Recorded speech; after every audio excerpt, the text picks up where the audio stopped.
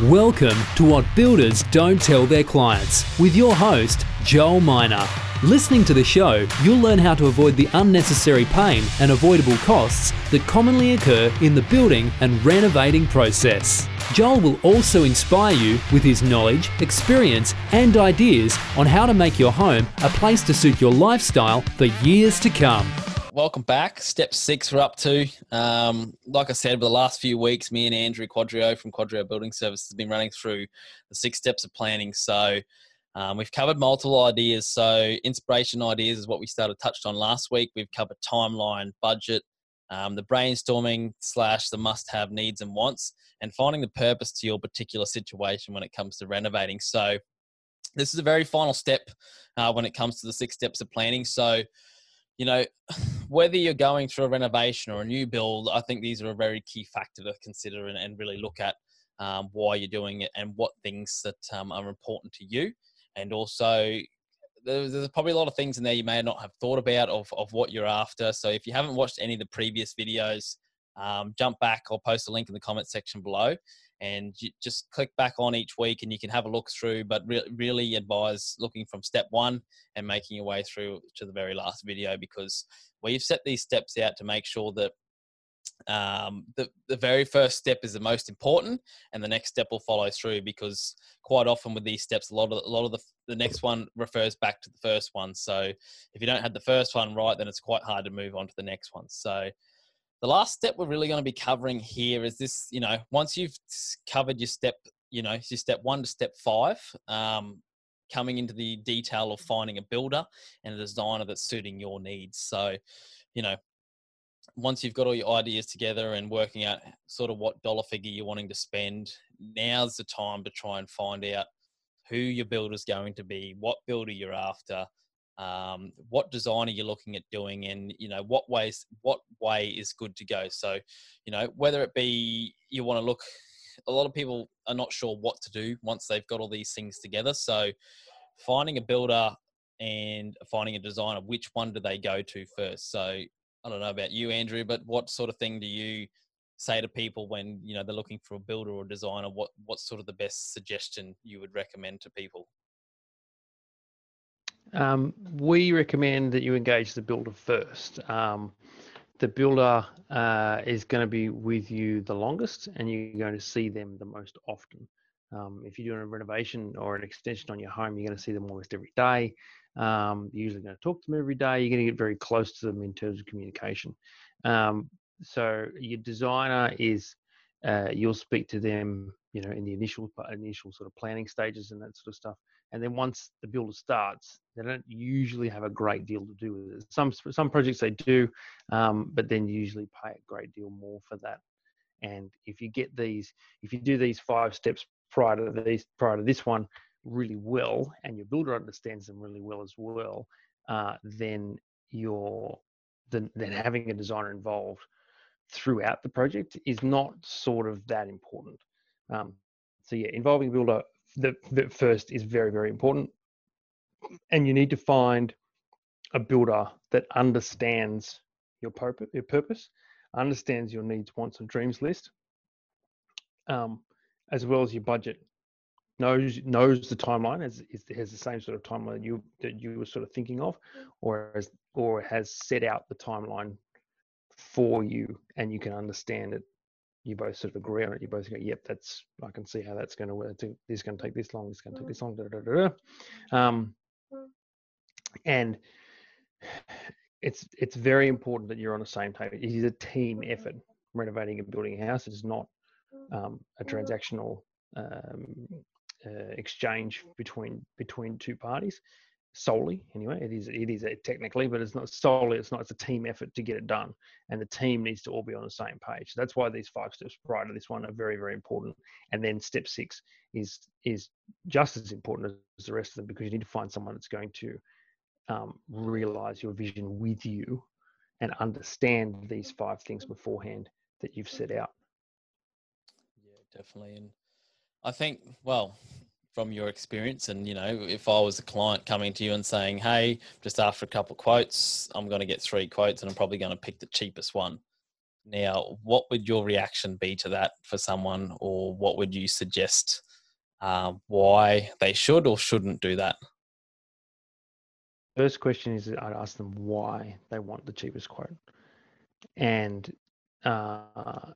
cheapest quotes are good if you're getting blinds or a TV or a car or something like that, because they're all the same, pretty much. Yeah, it's more transactional. And they're all transactional. They're short.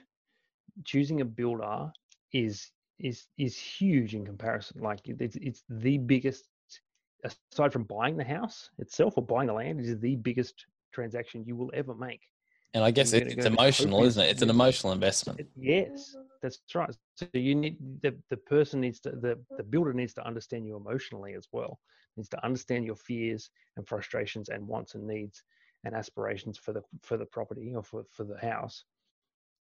And you can't put there is a price for it, but you can't put the cheapest price on that. You're heading for disaster if you go and do that, because the only way things get cheaper is if builders take shortcuts.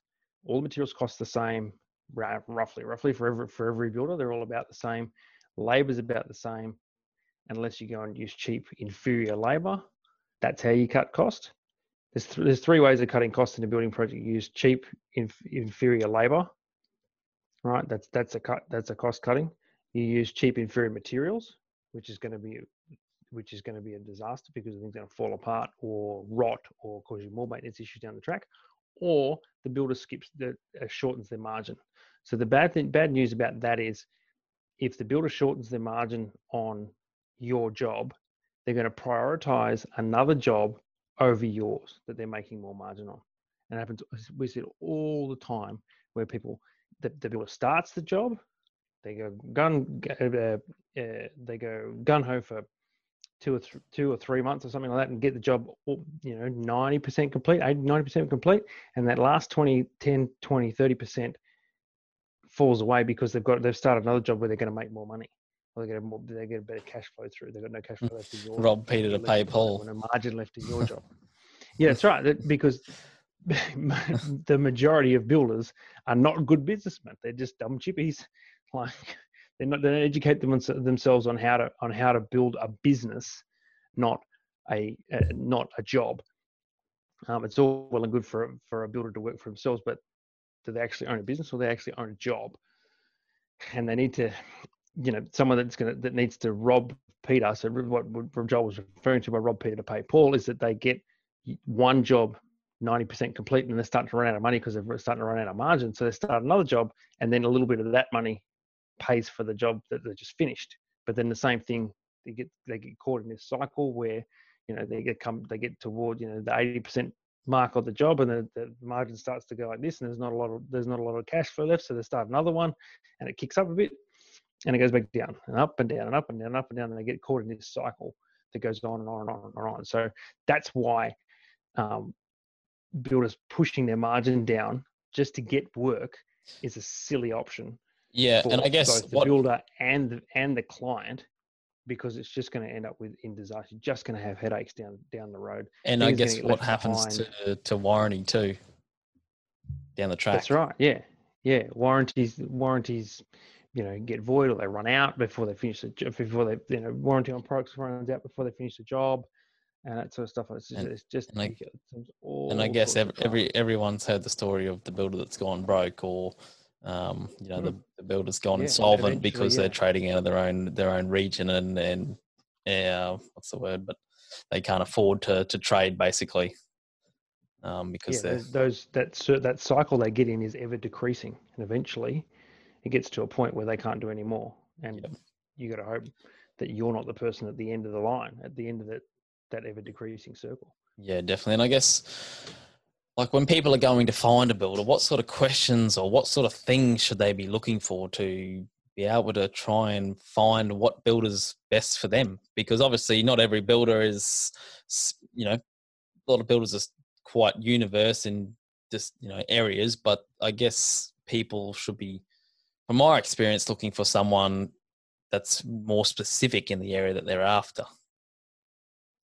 Yeah, you really need to be looking for a specialist in your area, in your whatever your job is. So if you're doing a kitchen, you're doing a bathroom, you're doing an extension, you're doing a deck, you really want a specialist in that area. You wouldn't go, for example, just to put it into a story people could understand. You wouldn't go if you had something wrong with your toe on your foot. You wouldn't go and see a heart specialist, or you wouldn't go to an eye surgeon. Yeah, they may be your big doctor. You go to a podiatrist. Yeah. You go to a specialist that's a specialist in that field. Seek that person out. Go and see them first. Yeah. You need to do the same thing if you're doing a bathroom renovation. Find someone that's a bathroom renovation specialist, or an extension or renovation specialist, or a new build specialist. Doesn't matter. Custom home specialist. Doesn't matter which one. It doesn't matter which one it is. Find that person first. Doesn't mean that someone that is a renovation specialist doesn't do new builds or doesn't do bathrooms, but it means their area of expertise that means their area of expertise is renovation extension. So that's what they do most of the time. So they have developed systems and processes to make sure that is streamlined for both the client, you, and the builder themselves, so that everybody can have a fantastic experience throughout the whole project. Yeah, and I guess that leads to a bit more cost effective because they've worked out systems, procedures. Right. They've worked out how these little things over the years, definitely can work, and they've got efficiencies and things that can, we've done this in the past, that didn't work. This is a better way to go. So, there's going to be a bit more cost saving or things that they can help you with that are more site specific to be able to allow you to get more for your money, get more value, and also, basically deliver on what you want as well. And like you said, like the doctor, there's plenty of doctors out there, and there's GPs and this type of doctor and that doctor, but like you got to see the heart surgeon or the one with the eye surgeon, or there's specific areas for specific reason. And it's the same when it comes to the building industry that exactly. like you said, there's not it doesn't mean they can't do it, but there's going to be a lot more benefits you're going to receive by finding someone in that specific area who does that specific thing. Correct. Yeah. So I think, we've touched on some really good points there. And, that's basically the end of our 6 steps of planning. So, if you haven't watched the first few videos, we've got another 5 steps there. So we're going to, we've released these each week. And we've broken into these. We try to keep them short, sharp, cut out all the bullshit, and just try and get straight to the point on basically working out how it's going to benefit you and what sort of things you can take from this to sort of start to use and, implement in your renovations. So if you have any questions or comments, jump onto, either one of our websites or Facebook page where most of this is going to get released. I'll chuck some of these up on Spotify as well, but Andrew, he's from Quadrio Building Services, so he'll have it up on his page. So any questions, comments, just feel free to grab in, anything that you might find helpful that you thought you'd like to know more about, just chuck it in the comments section and we can dive more into this if need be.